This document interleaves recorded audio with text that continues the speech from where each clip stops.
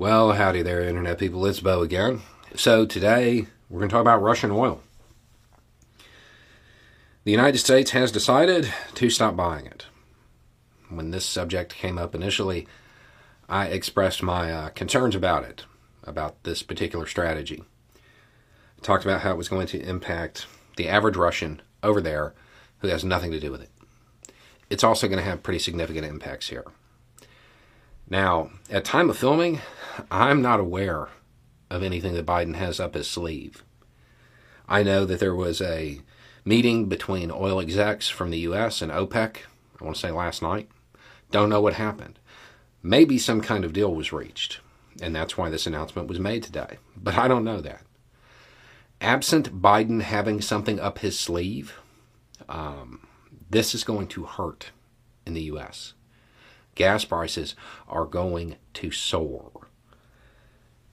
My entire life, I have noticed a behavior, and that behavior is abnormally a pretty good indicator of people's financial security. If you are somebody who doesn't fill your tank up all the way when you go to the gas station under normal circumstances, right now, you need to start thinking about carpooling, if that's a possibility, or walking, riding a bike, because gas prices are going to go up. When you have to drive, make sure you're doing everything at once.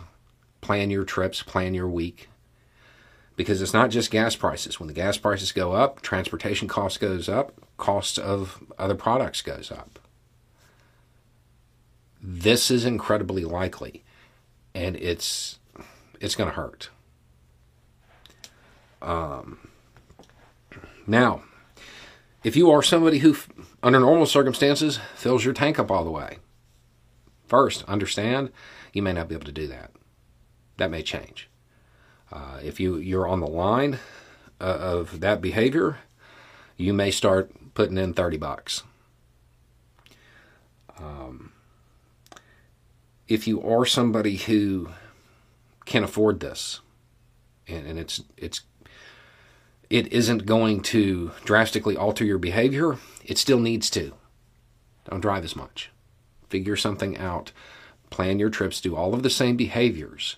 It's just not as pressing for you. But if you do it, it lowers demand. Lower demand means prices don't go up as much.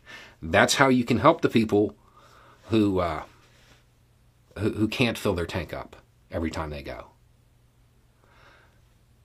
This is a time where social responsibility, community responsibility is going to matter. When you're going to go to the grocery store, see if somebody needs to go with you. Carpooling. In functions that you know everybody needs to do, see if anybody wants to do it with you at the same time. We're going to have to cut demand. That's as far as what you can do as an individual person. It's lower usage and cut demand, which means drive less. Figure out a way to help in that regard. And I know, well, I can't do it this way. Yeah, I know it's going to be annoying for a lot of people. For somebody like me, way out in the middle of nowhere, carpooling, it doesn't necessarily make sense when you first think about it because somebody has to drive 5 miles to get to you. But from there, you're going to drive 20 miles into town. Better one car than two. Maybe start to share some of those expenses. We're going to have to start thinking about each other at the local level to alleviate this.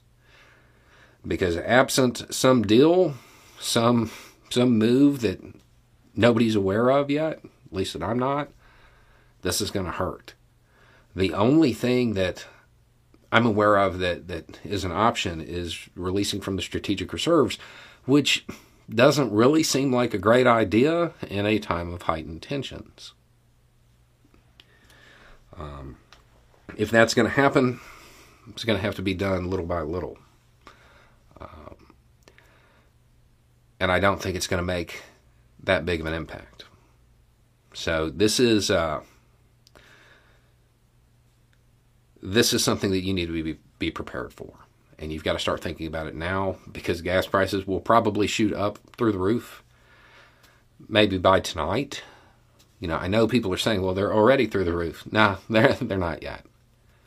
They're not yet. They're going to go up more. The reason the prices went up was speculation of something like this. Now that it has occurred, it's going to go up even more. It's time to start thinking about your neighbor. It's time to start cooperating. It's time to start doing what you can to reduce your usage, and therefore decrease demand and help control costs. That's all you can do as an individual.